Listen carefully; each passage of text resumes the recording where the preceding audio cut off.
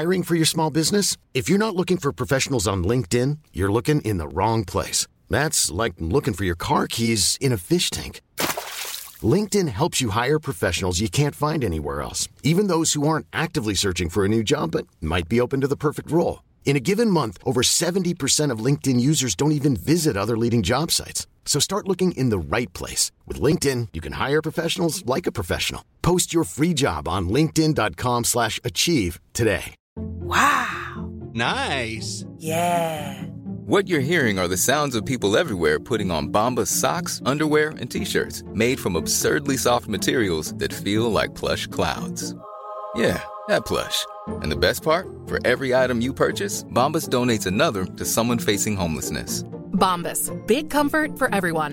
Go to bombas.com/ACAST and use code ACAST for 20% off your first purchase. That's bombas.com/ACAST. Code ACAST. Investpodden. Du lyssnar på Investpodden med Ronja och Ted, och då har vi med oss Micke Söderlind här i podden. Välkommen hit. Tack så mycket. Välkommen. Tack. Det här är faktiskt någon av mina drömintervjuer. Du är ju... Ja, jag blir skits. Det betyder att jag måste prestera. Ja, jag sätter ribban här uppe. Du kommer inte undan. Som har kraven på dig själv.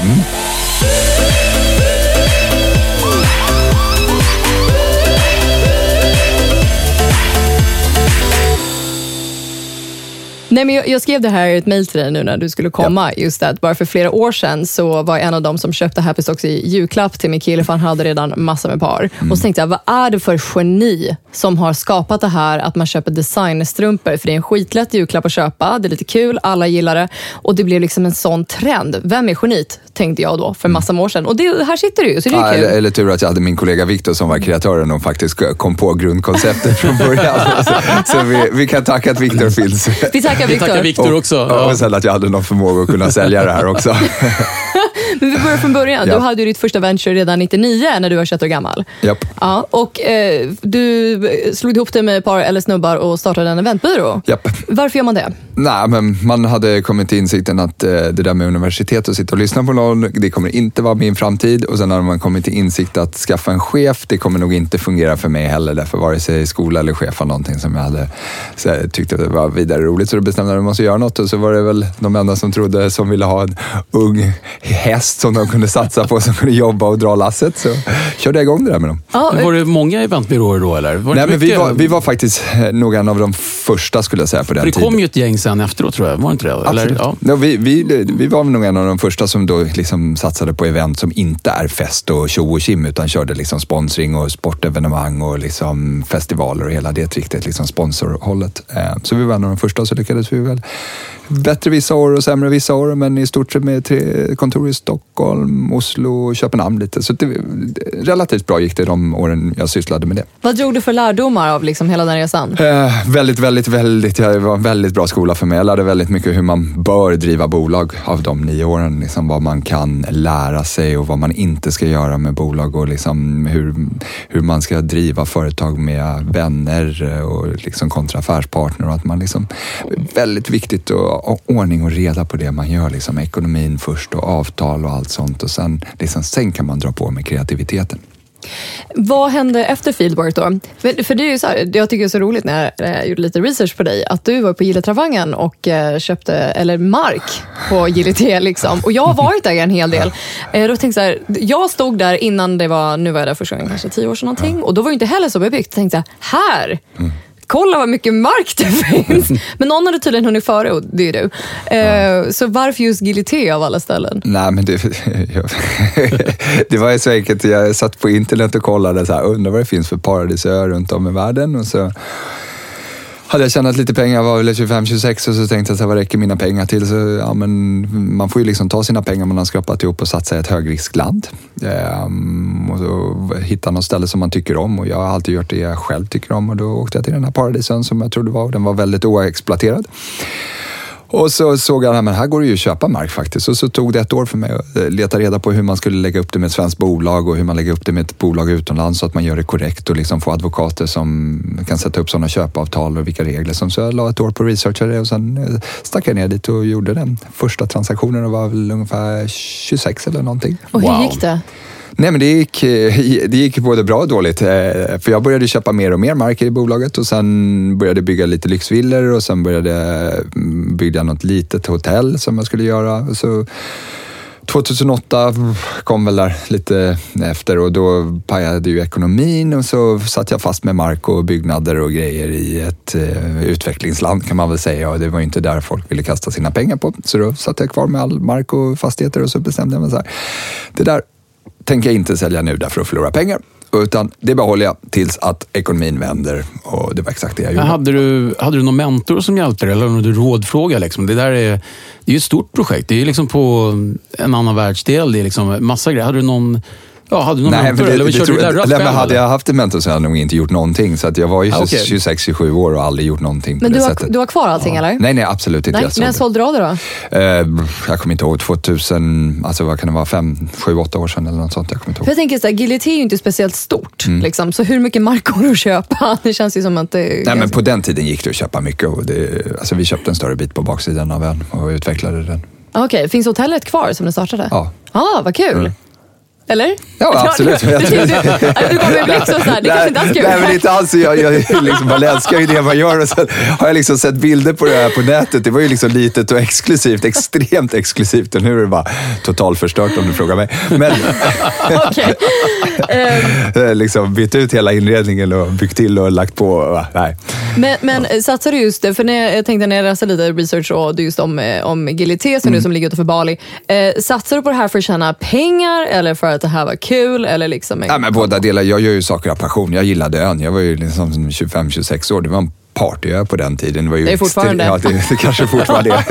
Men jag har inte varit där på så många år. Men det var ju mysigt och jag tyckte liksom om det. var backpackers och det var folk som tilltalade mig där. För jag var ju en mediebransch i Stockholm som känns väldigt centrerad kring 2 tidningar och lite nankdamm och allting. Så att för mig var det liksom att hålla på med projekt utomlands som inte brydde sig om det väldigt viktigt. Och då mötte jag liksom folk från andra delar av världen, och det var egentligen där jag förstod att så här, att vara kvar i den branschen jag var kommer inte fungera, utan jag måste verkligen satsa på någonting globalt, och det var med det vi startade Happy Socks i 2008, liksom att skippa Sverige och det svenska och det ängsliga, utan gå bara på globalt och gör bara det som vi tycker är roligt, sprid glädje och passion och skit i vad alla andra tycker och bara maxa det vi tycker om.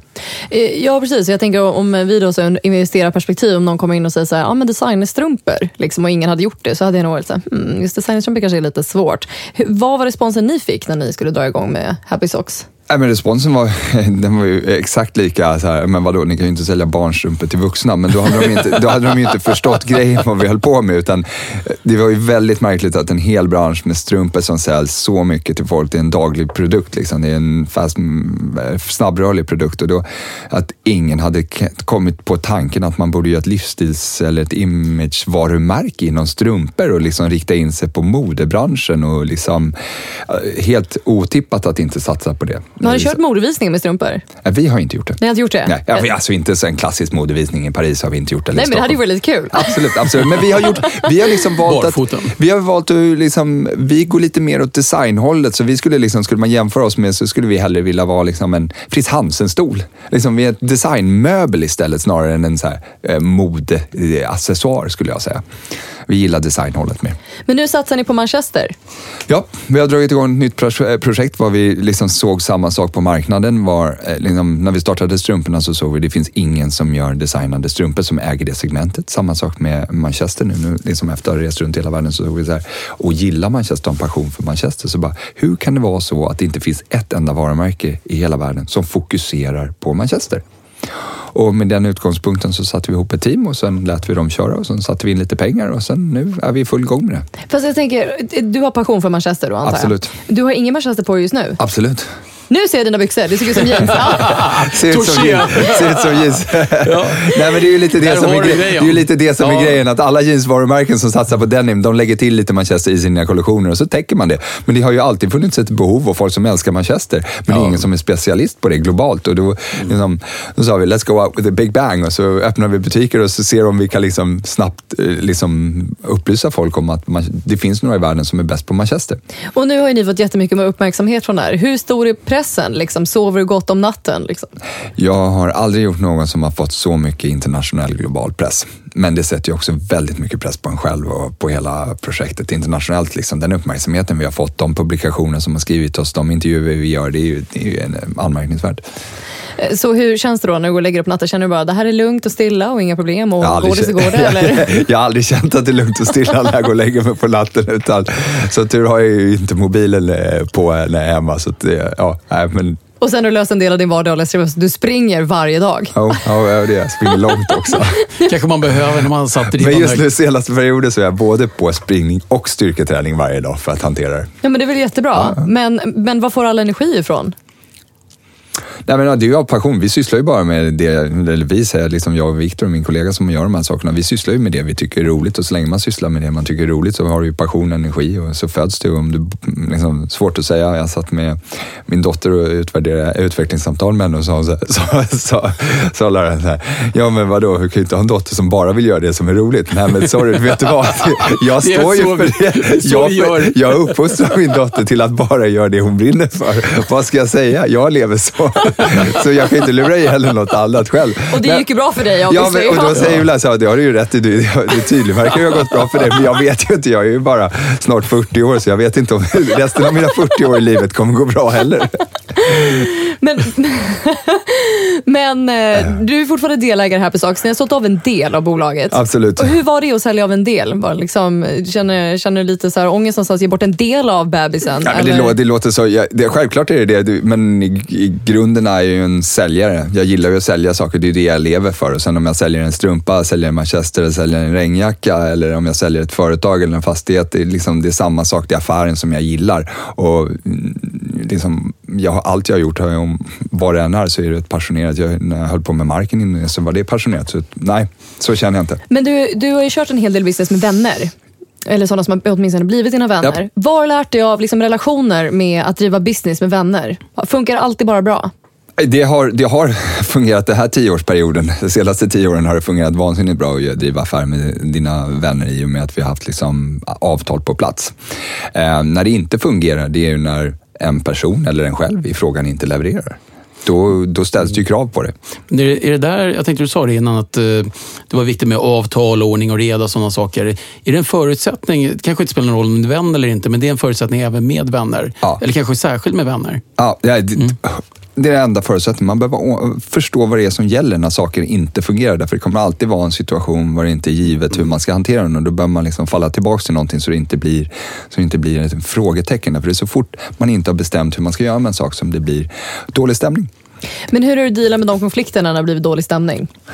Är du in med en advokat och så går du ut? Eller liksom? Nej, men jag gör ju idag ingenting utan att ha en advokat i min ägargrupp. Så de bolag som jag driver, liksom, om vi tar Stutterheim eller om vi tar Bounce eller om vi tar Happy, så har vi en ägare som är en advokat. Och i vårt senaste projekt Core så har vi ju faktiskt 2,5 advokater i ägargruppen. 2,5? Ja, men Lena är skattejurist. Jag vet inte om han säger att en skattejurist är en advokat. Nej, men han är inte advokat på pappret. Andra skaffade 2,5 barn, ni skaffade 2,5 advokat. Jag tänkte säga så här, man tänker så här, 2 vänner driver, men man har 2 advokater i samma. Men okej, skattejurist kanske lite olika inriktningar. Han är halvan. Och sen har vi liksom 2 bolagsjurister från olika firmor så att de kan ställa krav på varandra.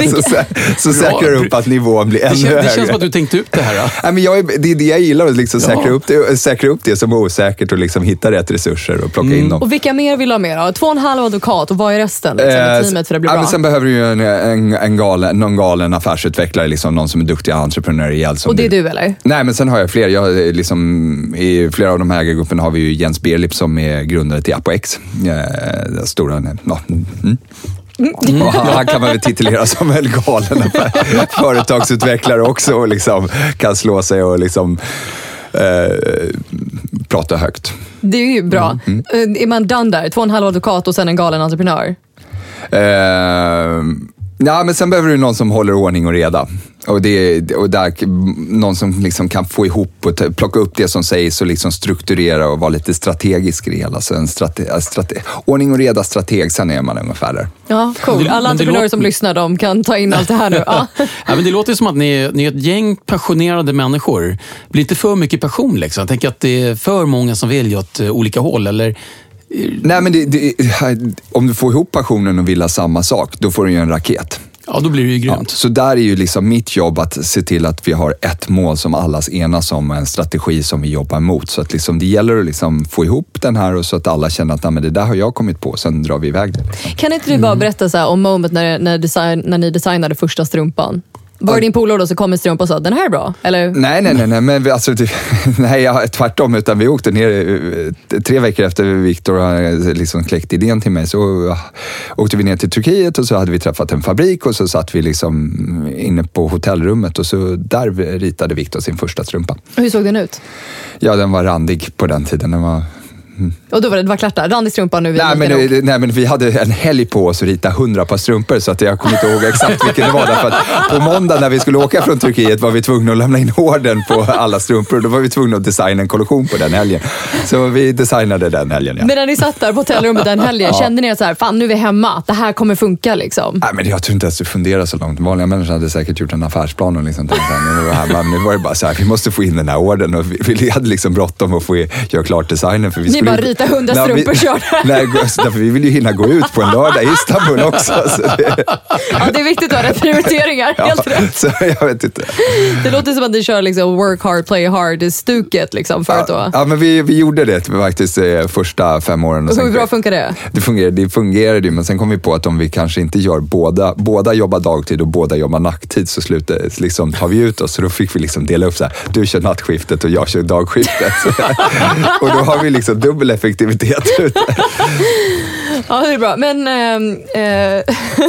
alltså, vad har du lärt dig av Happy Socks-resan som du tar med dig nu när ni ska köra, säger det rätt nu, The Chords and Company. Nej, men vi startar ju det på ett nytt sätt också, så det är ju liksom första gången vi kapitaliserar ett bolag och stoppar in och har ett professionellt team som jobbar, så vi lär oss saker hela tiden, men vi har väl förstått hur handeln fungerar globalt, men vi har inte riktigt det är ju det som gör det så roligt för oss, att vi inte riktigt vet hur man gör det här heller, och därför har vi fortfarande passionen för det vi gör. Därför att om man bara skulle göra en copy-paste, hur intressant skulle vi tycka att det är? Så att det är liksom, gör ungefär det du har gjort, men gör det på ett annat sätt. Och liksom, det här sättet känns som att vi helt plötsligt förra gången så att vi körde liksom med en Skoda och liksom skulle sälja våra strumpor. Nu sitter vi liksom med en racerbil och det är liksom snabba ryck, och det är liksom, lyckas det här så kan det lyckas väldigt mycket snabbare. Men var det liksom givet att ge er in i modebranschen igen? Varför blev det inte, I don't know, teknik eller liksom gummibollar eller någonting annat? Nej, men det är ju för att vi såg att det fanns ett behov på det på marknaden. Det finns ju ingen som säljer det. Samma sak som liksom med leklanden ute på marknaden. Varför är de liksom inte coola? Liksom, och det var då vi skapade Bounce, som vi liksom på 1 år har lyckats slå upp 3 stycken anläggningar i Stockholm, Göteborg och Malmö. Och liksom totalt liksom dominerar det som är coolt bland kidsen. Och Bounce är en liksom helt annan position än leklanden och liksom målgruppen ovanför. Man vill ju ha ett kalas på Bounce. Vem vill vara på Leos lekland? Liksom? Det är ju för kids. Nej, det blir ju svårt att och jämföra. där såg vi också att det fanns ett tomrum på marknaden, och därför tog vi hit det. Jag pratade med en vän i USA just om Bounce, och så sa han, jag var så här, men det här borde finnas i USA. Just one word, liability. Först han sa. Nej, men saken var att Bounce föddes från USA. Så att det fanns i USA, men de har bara gjort det fruktansvärt annorlunda än vad vi skulle göra nu, jag får säga dåligt. Mycket säkerhet, nej, det är exakt samma säkerhet. Ja. Vi har tittat på de säkerhetsreglerna. Men där måste du säkert signa någonting så att du förstår att du säkert till och med kan dö om du går in eller något sånt där. Men det du säger är bara det är ju att du tror att det är så mycket skador. Vi har ju mindre skador på Bounce än vad du har i svensk fotboll. Jo, men alltså, jag bodde i USA. Jag fick signa papper att jag förstod att min frisör kommer färga mitt hår, så det kommer en annan färg när jag går ut än när jag kom in. Så jag kan inte stämma dem för att jag anlitade dem och färga mitt hår, sen blev det en annan färg. Tur att det finns appar idag var du sign off direkt. När du bokar tiden så är ju sign off. Ja. Så liksom, de är ju fan av liksom alla sådana typ, och Bounce här är lite mer så här, men du var klantig och andra saker händer. Det är ju inte så jävla konstigt i Sverige liksom, så att det är ju lite annan nivå. Men när du drog igång Bounce, vilka drog du med dig då? Liksom, hur gick den resan till? Gick det fort? Nej, det gjorde det inte. Vi har varit uppe i 14-15 månader nu, har vi kört och fått upp första anläggningen, sen andra och tredje på 15 månader. Men vi jobbade med det projektet kanske 2-3 år innan. Vi letade lokaler och vi liksom försökte träffa alla fastighetsägare i hela Sverige och det var ju ingen som förstod vad då hoppkoncept, ska ni göra trampoliner inom? Och nu står varenda galleria i Sverige och vill i Europa och säger så här, vi måste ha ert upplevelsekoncept i vårt köpcentrum. Så från att liksom, nu signar vi ju deals med de största köpcentrumen i Europa för att placera, för att våra anläggningar drar ju 400 000 folk till köpcentret. Vi drar folket, sen kan de placera sina butiker runt omkring. Kan du berätta om det, den finansieringen? För den är ju lite speciell. Den gick till för Bounce. Nej, men den finansieringen, alltså, hur vi har gjort med den finansieringen, det är ju att visa fastighetsvärden hur mycket folk vi kommer dra och liksom be dem hjälpa oss i investeringen med infrastrukturen som man behöver bygga kring det.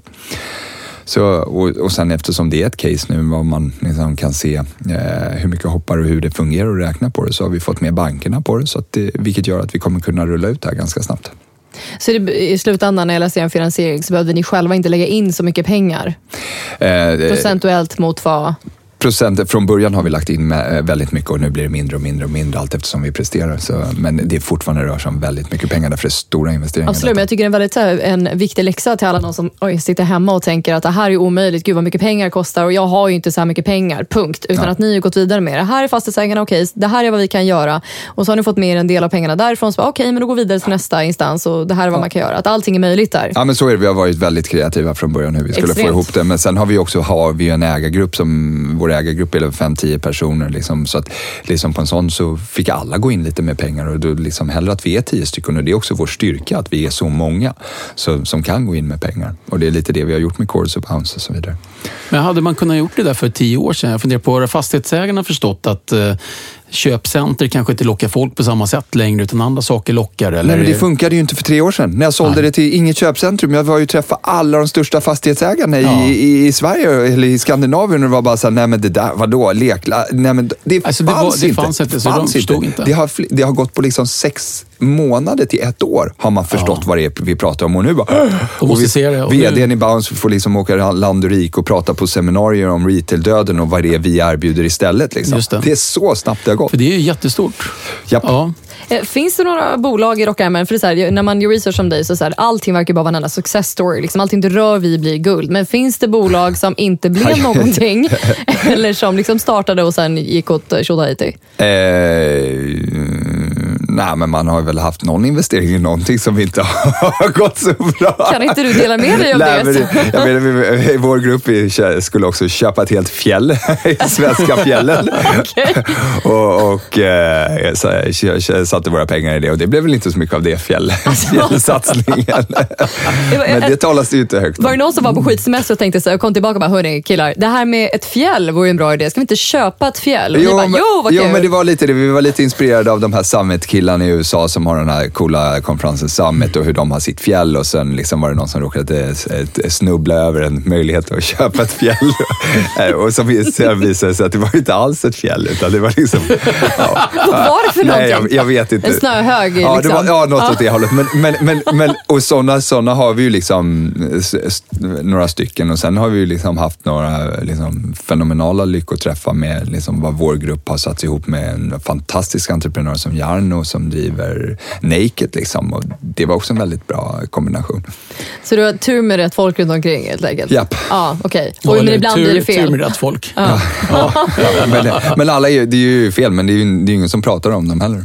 Nej, men det är därför. I Västpodden tycker vi att det är viktigt att prata om uppförsbackarna. Och det här med liksom, vad är det som håller vaken på natten och sen vad gör man när det inte funkar liksom? Men alla bolag som jag har varit med om har ju haft sin kurva ner och jag ser det som en dramaturgikurva liksom, som man ser liksom, det går uppåt och sen vet man att pang säger det och så smäller det neråt. Och bara för att det smäller neråt betyder ju inte att det går åt skogen utan det är ju där det avgörs. Det är ju där du måste jobba. Det är där du måste vända dig och det är där du måste vara liksom totalt tänka om, byta folk, ändra strategi och bara orka ta sig igenom det så kommer man vidare. Hur fixar man det psykiskt?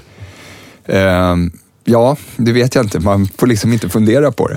Man springer långa sträckor. Man springer långa. Nej, men det är så svårt att säga hur man fixar det, för att varje situation är olika. Ibland liksom, så är det ju totalt vakuum. Du hinner inte fundera på någonting, men i en annan så får du tid att fundera på det. Då blir det jobbigt. Så, jag tror inte man ska fundera så mycket. Jag tror man ska ut och kriga.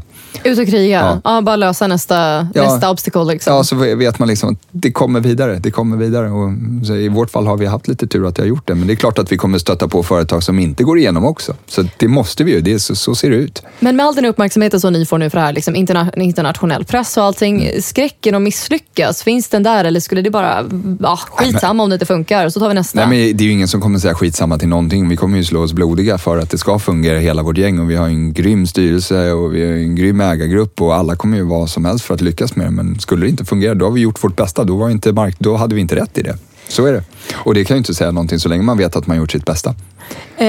Sen får det inte hända. Fan. Jag vet inte vad jag ska säga. By the way. Det ska inte. Men det är klart att...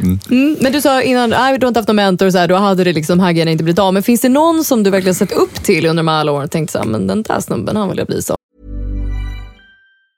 There's never been a faster or easier way to start your weight loss journey than with PlushCare.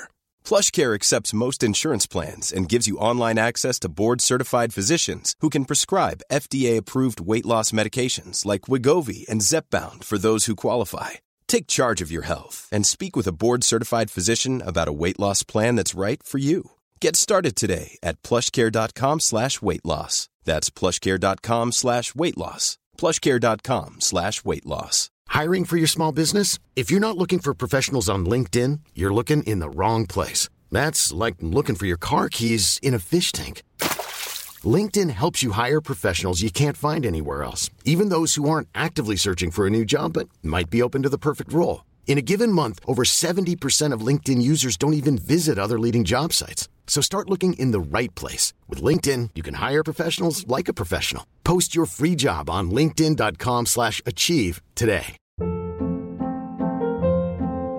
Hold up. What was that? Boring. No flavor. That was as bad as those leftovers you ate all week. Keke Palmer here, and it's time to say hello to something fresh and guilt-free. Hello Fresh. Jazz up dinner with pecan-crusted chicken or garlic butter shrimp scampi. Now that's music to my mouth. Hello Fresh. Let's get this dinner party started. Discover all the delicious possibilities at hellofresh.com. Eller kvinnan. Nej, du har bara kört en egen. Ja. Men vad kul, okej. Ja, då så. Nej, jag har... men vänt på det. Om du skulle ge tips till unga entreprenörer som kommer ut nu, som aldrig varit entreprenör innan, kommer från plugget eller hoppat av plugget eller vad som helst. Vad är det för lärdomar du skulle kunna dela med av? Kör på. Det drar igång det man håller på med och liksom tro på sin idé. Men det är alltid brukar säga så här, man måste ju ändå ha lite koll på ekonomin. Utan ekonomin fungerar ju ingenting. Så det finns bra idéer och så finns det dåliga idéer. Säkerställ att din idé är bra. Då är det bara att köra på. Därför att det är så många som drar igång passionsgrejer och det kommer aldrig bli någonting. Så man måste kunna räkna på det. Så här, men går det att ta lönsamhet? Okej, vad är lönsamhet för dig? Ska jag anställa dig själv eller vill du bygga miljardbolag? Eller liksom var ska du? Bara att man har det målet klart och förstå att men med den här idén kan jag ta mig till mitt mål. Och att det finns en ekonomisk bärighet i det.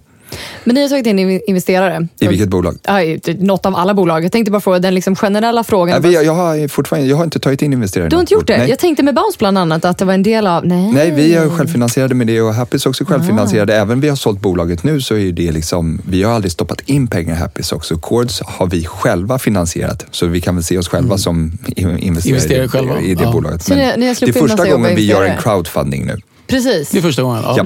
Och crowdfunding är ju någonting som jag tror är framtiden. Liksom, vi var ju ganska tidiga med 2008 med Happys också. Var så här att treata alla bloggare på den tiden. Det var ju inte ens Instagram 2008 utan då behandlade vi dem som press och skickade ut presskit och liksom på så sätt fick vi dem att prata om och så då vände tidningarna och så vidare. Och jag tror att idag så räcker det inte bara att sitta som alla företag och skicka ut produkter till alla influencers på Instagram. Det räcker inte därför alla gör det. De får brev efter brev. Och då tänker jag så här att crowdfunding är nästa stora sätt att binda en armé med människor, ambassadörer in i ett varumärke. Så som vi gör i modebranschen. Liksom att får de att investera en liten summa pengar som de egentligen får tillbaka när de köper produkterna. De får ju rabatt på produkterna. Men det gör ju att den som investerar kommer ju tro på företag, tro på Manchester och ha en passion för det lika väl som vi har. Och kan vi få in 10-15 000 personer som investerar 150 euro, ja, men då har vi en stor armé. Tänk dig de 15 000 personer som i sin tur pratar 10-20 personer. Ja, det är 300 000 människor som direkt nås för att de har investerat 150 euro i ett företag. Och kan vi nå ut till 300, så att ju fler som går in och investerar detta, ju mer framgångsrikt vårt projekt kommer bli. Hur är det? Jag är alltid nyfiken när det kommer till just kläder och sådär. Hur åker du till fabrikerna och kollar och försäkrar om att det inte råkar vara barnarbete av misstag och såna här saker? Absolut. Så liksom hela den här hållbarhetsfrågan. Absolut. Hur resonerar ni där och hur gör ni? Absolut, jag tycker det första är bara du åker ner själv och träffar fabriken och så kan du gå på fabriksgolvet och kolla de som jobbar i ögonen och det ser bra ut. Okej, ja men bra. Och sen att du själv känner det i hjärtat så är det bra. Och sen steg 2 är ju självklart att de har alla certifieringar och alla certifikat och hela det, och sen så kopplar du på din supply-apparat i det hela. Men hur börjar man där med en så hitta någon som sitter och lyssnar nu och liksom har en idé på något klädesplagg? Sen när ni började då med Happy Socks, liksom, hur börjar man så hitta en fabrik någonstans? Liksom? Ja, men då gick vi in på Alibaba, så skickade vi ungefär samma mejl till ungefär 100 fabriker runt om i hela världen. Om det var Indien, Kina, Turkiet, Portugal. I vårt hus så var det liksom inga fabriker som svarade förutom en, så det var ganska enkelt. Och som tur så var det en bra fabrik. Ni skrev, hej, vi vill göra strumpor. Ja, absolut.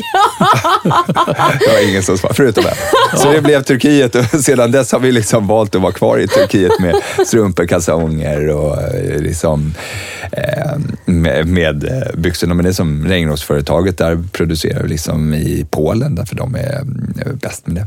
Ja, okej. Ja, men också. Men du engagerar dig väldigt många olika bolag. Hur hinner du med allting? Hur strukturerar du din tid så att du finns till för alla bolag? Nej, men jag jobbar ju aktivt i styrelsen och sen försöker jag väl spendera ungefär en dag per bolag i veckan. Alltså du kör så här, måndag, Happy Socks, tisdag. Okej. Ja, det är ju inte så dumt. Men finns det inte någonstans lite kontrollfreak när man har liksom skapat bolag att vilja vara där varje dag? Nej, men då har ju inte rätt folk på plats. Ja, keyword. Ja. Det där, och ett slag i magen. Allt bygger ju på personer. Det är ju liksom, vilka då har vi jobbar med? Det är ju inte bättre än de vi har anställda. Nej. Så säg nu att det här bolaget lyckas och det går jättebra, och sen kan du släppa det för att du har fantastiska människor runt kring dig. Liksom. Men vad har du för framtidsambition? Vad händer sen? Är det land i något annat u-land som du ska köpa upp? Eller liksom, vad kommer hända i framtiden? Nej, jag vet inte. Jag tror det jag tittar på är nog det lilla. Jag tror att jag skulle vara sugen på tillbaka, och nu är det många år innan vi kan lägga till något till i agendan nu liksom.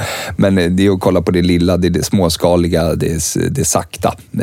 Det kommer nog intressera mig, och det är väl åt den trenden världen går om man tittar på 5-10 år framåt. Liksom just nu är det väldigt mycket aggressivt expansion och tillväxt. Liksom. Det är ju vad alla skriker om, och sen tror jag att man kommer komma till liksom ingen mer social media, ingen mer av det, och ingen som ska veta vad jag gör i mitt liv, och ingen mer kontroll. Och liksom när folk verkligen bestämmer sig att lägga ifrån sig mobilerna på riktigt, och då tror jag att man ska titta på det småskaliga igen. Och rulla ut småskaligt stort. Småskaligt stort, vad är det? Nej, det vet jag inte, men jag tror att det kommer bli liksom... Jag gillar konceptet. Ja, men det lät smart, men sen är frågan, vad är det för någonting? Nej, jag tror någonting, men jag gillar ju växa allting, så någonstans småskaligt håller lite personer, men det måste ju ändå liksom, det måste ju göra folk glada på stor skala. Ja, jag vet inte. Men du sa okej, men du gör ju det som du tycker är kul, liksom. Och så du pussar din dotter i att så här, men gör det som är kul, och typ lite skit resten, eller vadå? Vi pratar ganska mycket med entreprenörer här i Investpodden, och så säger vissa entreprenörer att det finns ju svårigheter med entreprenörskap i Sverige. Vi pratar lite om hur ska man göra det lättare och sånt där. Men du verkar bara kört på. Har det överhuvudtaget funnits några hinder i entreprenörskap? Eller har det varit jättelätt att starta bolag i Sverige och köra på? Jag har ju aldrig varit anställd, så jag har ingen annan verklighet. Så jag har drivit bolag konstant, så att jag har liksom inte funderat på det. Jag har inte funderat på det. Du har aldrig varit anställd, men hur är du anställare då? Hur hittar du rätt folk? Ja, det gör jag inte heller. Jag är liksom, skulle jag säga, lika dålig som alla andra på att anställa. Nej, men jag tror rätt person på rätt plats. Så det handlar om att hitta rätt person. Alla personer är bra på något, men det gäller bara att hitta dess plats. Jag skulle säga att de rekryteringar jag har gjort så har jag liksom 50% sannolikhet att det ska lyckas. Och då fungerar det väldigt bra. Och då har liksom vissa personer varit med mig i flera företag. Och de 50% klarar ungefär 1 till 2 veckor med. 1 till 2 veckor? Ja, sen är det över. Men är du snabb? Men det låter ju ganska bra ändå, liksom ganska snabbt kunna bestämma så att det inte blir någon plågsam, långsam någonting. Men jag känner inte så många som är duktiga på liksom, så snabbt bara säga nu kanske jag överdriver, men det går väldigt snabbt. Det går väldigt snabbt. Jag känner så här, nej men det där kommer inte funka. För det där är ju ett misstag, alltså, oavsett vilken typ av bolag, att man behåller någon på en position för länge för att man tycker, vi ger dem en chans till, eller kanske var någonting annat eller sådär. Men jag tror det är lika mycket det är lika mycket om man börjar på ett företag och inte det känns rätt i magen, då ska man ju bara sluta, börja någon annanstans. Jag brukar säga det på våra liksom, på olika företag när jag pratar, och vi har så här kick-off-terminen så här. Liksom, det är inte jag som ska sitta klart jag kan sitta och motivera alla och jobba och berätta hur mycket tillväxt och hur mycket kul vi ska ha och allting, men om man inte känner att det är ett kul företag, om man inte står för det, skit i det, byt arbetsplats, säg upp dig, gör något annat. Du kan inte sitta och vara någonstans var du inte är glad och inte nöjd med det du gör. Motsatt psykologi liksom. Ja, men lite, jag orkar inte ha någon så, alltså, vi har för ont om tid för att liksom lägga det på saker vi inte tycker är roligt. Vad tycker du är mer roligt av förutom att jobba, med tanke på att du jobbar ju en hel del och så tränar du lite grann? Jag tränar och sen familjen. Det är liksom familj, träning och jobb. Det är liksom det enda som jag gör. Ja, men jag är ändå glad att du hinner. Och sen har jag ju min andra fru, det är ju liksom Viktor, och han driver ju mina företag med. Så han är med på jobbet. Ja, han är med på jobbet. Så han körde ju nattskiftet, var det inte så? Ja, du körde dagskiftet. Ja, det har inte jag sagt. Väljer kanske. Du verkar, i och med att du bara verkar köra på, det finns en lite skräck nu att misslyckas och sådär. Men finns det någon annan lärdom du har tagit nu, liksom alla de här bolagen som du har kört, så du bara såhär, fan jag önskar att jag visste det när jag var 20 så jag inte hade gått på den där smällen? Nej, men jag tror att just smällarna så gör liksom, man kan ju se de första 10 åren med mitt företagande var ju väldigt mycket, jag kanske skulle ha gjort det annorlunda så här i efterhand, jag kanske skulle ha liksom, men det är ju det som har gjort att jag kan göra vissa saker idag, därför jag har lärt mig saker, så allt det som inte har fungerat har jag ju lärt mig någonting av, så det säger väl alla liksom, som har varit entreprenörer eller startat någonting så här, det är skiten som gör den, skapar den. Och vad var den bästa skiten då? Varenda sak, alltså det är ju till att, hur ska man säga, till att få försening, allt man inte vet, allting man ställs inför som du inte har koll på, allting som går åt skogen där, för det är det enda det gör, det går ju ständigt någonting som inte fungerar och någonting som man inte hade tänkt sig, men så pass snett kan det ju inte gå, men det händer ju. Alltså, så pass snett kan det inte gå, men så gör det. Ja. Nej, men du kan ju liksom, i något annat fall, du kan ha säkrat upp alla julleveranser, du vet att allting är på väg och sen liksom, allting i ordning. Ja, men då kapas en lastbil med hela din leverans för en jul. Liksom. Det är klart att det inte är en lastbil. Vänta nu, någon kapade lastbilen? Ja, det har hänt. Alltså liksom, de rånade lastbilen? Ja, exakt. I Sverige? Nej, inte i Sverige, men på väg upp från Turkiet. Att liksom, åkaren hade inte betalat någon i andra hand, du vet, som var skyldig pengar, och då kidnappade de lastbilen med vår vagn. Nej, men du vet, sådana saker så här, men det kan ju inte hända alltså, det mest omöjliga som inte kan hända kommer ju alltid hända, och det är det som tar oss vidare liksom. Och då vet man så här, nästa gång, men det kanske inte skicka allting i en lastbil och då får du dela upp det eller liksom så här. Ja. Men förstå det, se till att ha ett aktieägaravtal mellan om du driver ett bolag. Det är ganska smart att aktieägaravtal när det inte kommer fungera. Ja, men jag tänker att de står där liksom, och de är vapen och har kapat den här lastbilen, och så öppnar de lastbilen och så bara ska de kolla vid. De bara, jaha, är det en jävla massa strumpor? Snacka om glada de blir. Vilken julafton de fick. Deras familj och vänner. Plötsligt mycket färgglada strumpor just regionalt i det området. Men har det här med mutor och sådana saker, det är ju sånt som vi inte pratar om i Sverige, för att liksom, vi gör inte det här. Men så fort det ska lastbil från någon annanstans, så kan det krävas lite mutor. För hur dealar man med det? Nej, men i det fallet så har jag inte pratat om mutor i lastbilarna, men i Indonesien då lärde jag mig väldigt tidigt att det var ju bara mutor som existerade och allt sånt, och det var ju lite det som gav mig problem i slutet, för att jag inte hanterade det med att jag hade alltid svenskt bolag också, så att då kan man ju inte göra det. Nej, just det. Så, men hur var det första gången du fick lära dig att du skulle deala med en muta i Indonesien? Ja, men det var när min frus pass inte hade... när vi skulle in i Indonesien och vi var tvungna 6 månader innan det går ut. Och så gick det ut om 1 månad och då fick du liksom så här, gå in bakom och prata med myndigheten, passmyndigheten, och sen var det bara att lägga $100 på bordet och så var det färdigt, så kom in. Så enkelt är det med mutor. Ja, jo, det är öppna dörrar. Administrationsavgift. Men så tur, de $100 behöver du inte dra av i ett bolag. Det är väl där det blir problem när du ska liksom försöka dra mutor i bolag. Och det är därför det är skönt att göra bolag i vår värld, ska jag säga. Och det är där jag kommer fortsätta. Indonesien, jag har varit där nere, ett väldigt intressant land just där. Första gången så lärde jag mig utträdesskatt. Ja. Jag har aldrig varit med om det i något annat land. När du ska lämna landet så får du betala en avgift. Ja. Inte för att komma in, och det får du också, då betalar du ju visum för att komma in. Och jag stod där, vi hade ingen aning om det. Så det var bara tur att vi hade lite pengar kvar liksom i botten. Ja, kontanter. Och det här var inom Bygdom flygplatsen. Det fanns ingen ATM eller någonting. Det var bara så att du är kvar i landet om du inte kan spotta ur pengarna. Och tror de tar kort när tjena. Liksom. Så de kör lite sitt eget race. Så det är ju en stor lärokurva. Ja. Men så skulle du ge dig in i någonting liknande sånt igen och liksom vara med i ett utvecklingsprojekt i ett u-land. Liksom. Absolut. Och vart skulle det vara någonstans då i sånt fall? Jag har inte funderat vidare på det, men jag gillar ju Asien. Jag tycker Asien är fantastiskt, men frågan är om Asien är ett utvecklingsland. Det är ju så knappast det. Liksom, visst. Kina är så långt mycket före övriga världen. Liksom, Japan, samma sak. Ja, absolut. Investerar du själv i andra bolag? Japp. Vilket typ av bolag investerar du i? Jag skulle investera i personer. Så vad de än gör? Nej, om det är starka personer så kan jag investera absolut, och det har vi gjort i flera fall nu.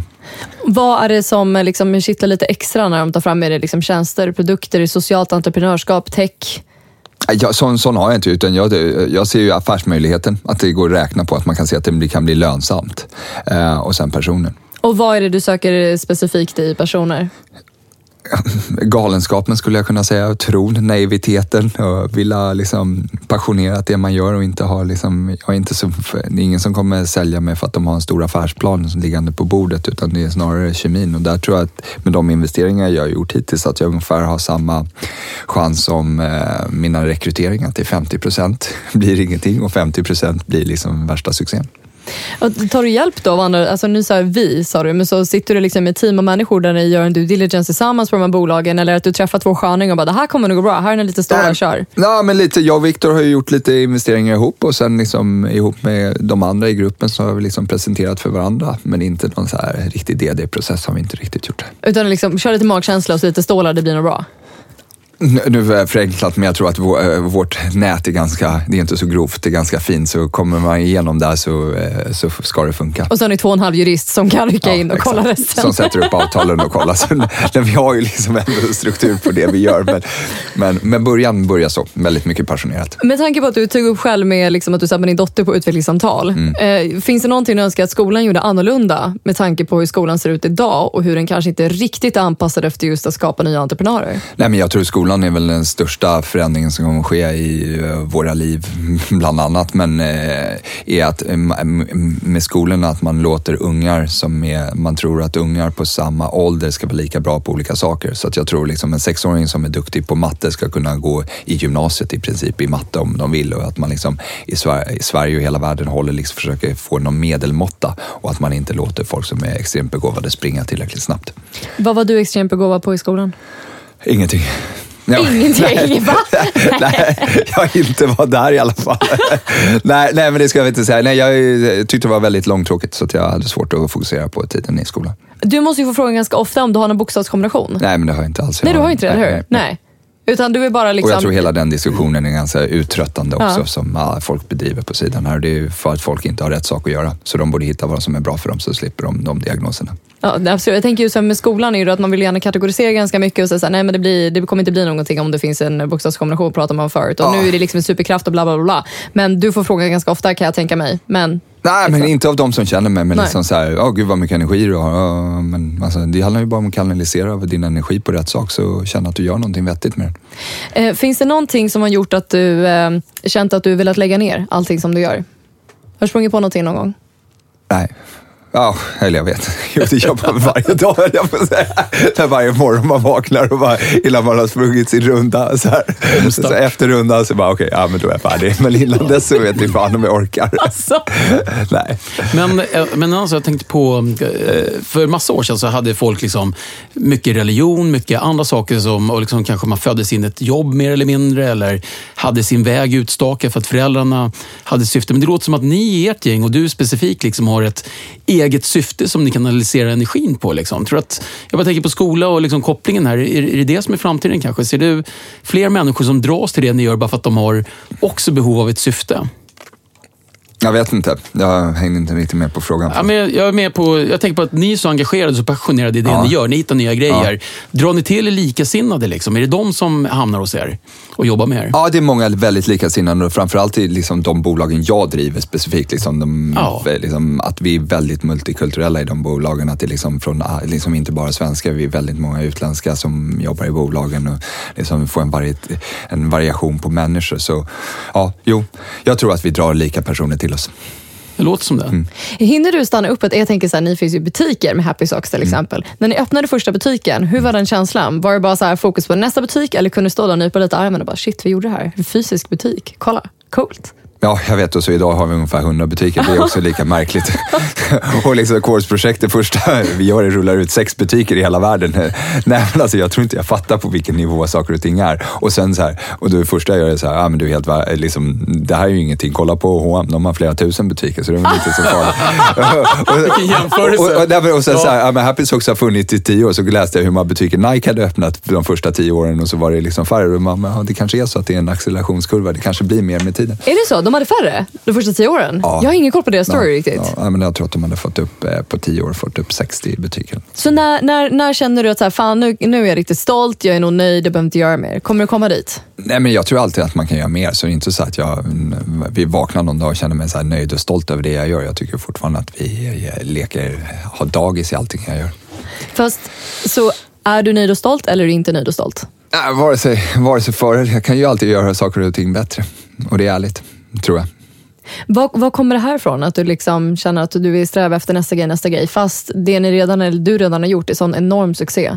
Ja, men jag tror att vi kan göra ännu mer. Jag tror att vi kan, liksom, det finns så mycket med alla de bolag jag jobbar med, liksom, hur man kan utveckla och göra det liksom, på annat sätt och bättre och liksom, få större syfte och sånt. Och det är syftet som jag tycker är intressant att vidareutveckla och det är väl det vi tittar på med framförallt Happy Socks, liksom, att förstora eller liksom, syftet liksom, att sprida glädje. Och sprida glädje kommer bli en av de saker som är viktigt för bolag, tror jag, framöver. Om du får ge dig själv som 20-åring 3 råd, du var inne på det, så är det någonting du önskar att du inte sprang in på någon stor smäll liksom. Men om du fick ge dig själv några råd som 20-åring liksom, inför ditt framtida liv, vad hade det varit? Jag kanske vågar klippa lite tidigare när det inte riktigt känns rätt, att man ska liksom tro på sin magkänsla. Det är bolag eller relationer? Eller allt vad som är att man ska våga gå på sin magkänsla. Därför ju äldre jag blir, ju mer jag går på magkänsla, ju bättre det fungerar. Att jag skulle våga tro på den tidigare. 2. Måste jag ha 3 råd i det hela? Det gör det inte lättare.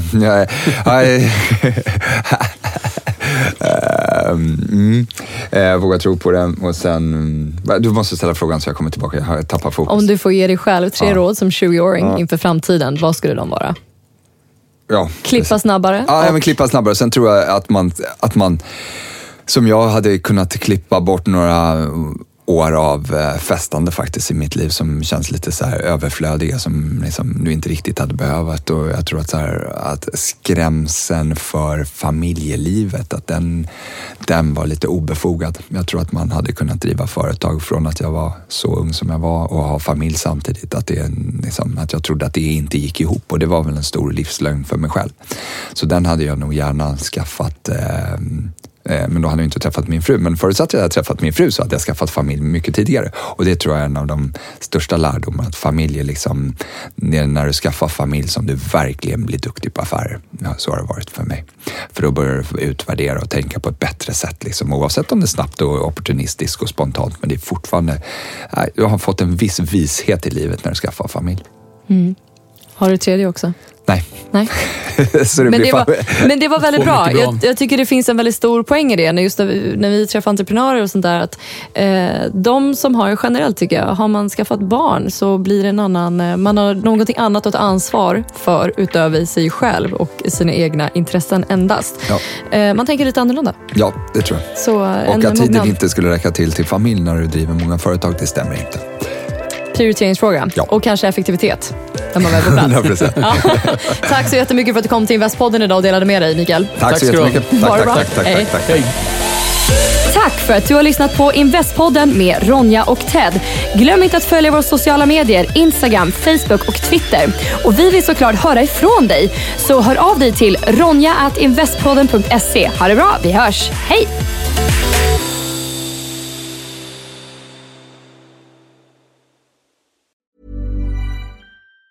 Planning for your next trip? Elevate your travel style with Quince. Quince has all the jet-setting essentials you'll want for your next getaway, like European linen, premium luggage options, buttery soft Italian leather bags, and so much more. And it's all priced at 50 to 80% less than similar brands. Plus, Quince only works with factories that use safe and ethical manufacturing practices. Pack your bags with high-quality essentials you'll be wearing for vacations to come with Quince. Go to quince.com/trip for free shipping and 365-day returns. Hold up. What was that? Boring. No flavor. That was as bad as those leftovers you ate all week. Keke Palmer here, and it's time to say hello to something fresh and guilt-free. Hello Fresh. Jazz up dinner with pecan-crusted chicken or garlic butter shrimp scampi. Now that's music to my mouth. Hello Fresh. Let's get this dinner party started. Discover all the delicious possibilities at hellofresh.com.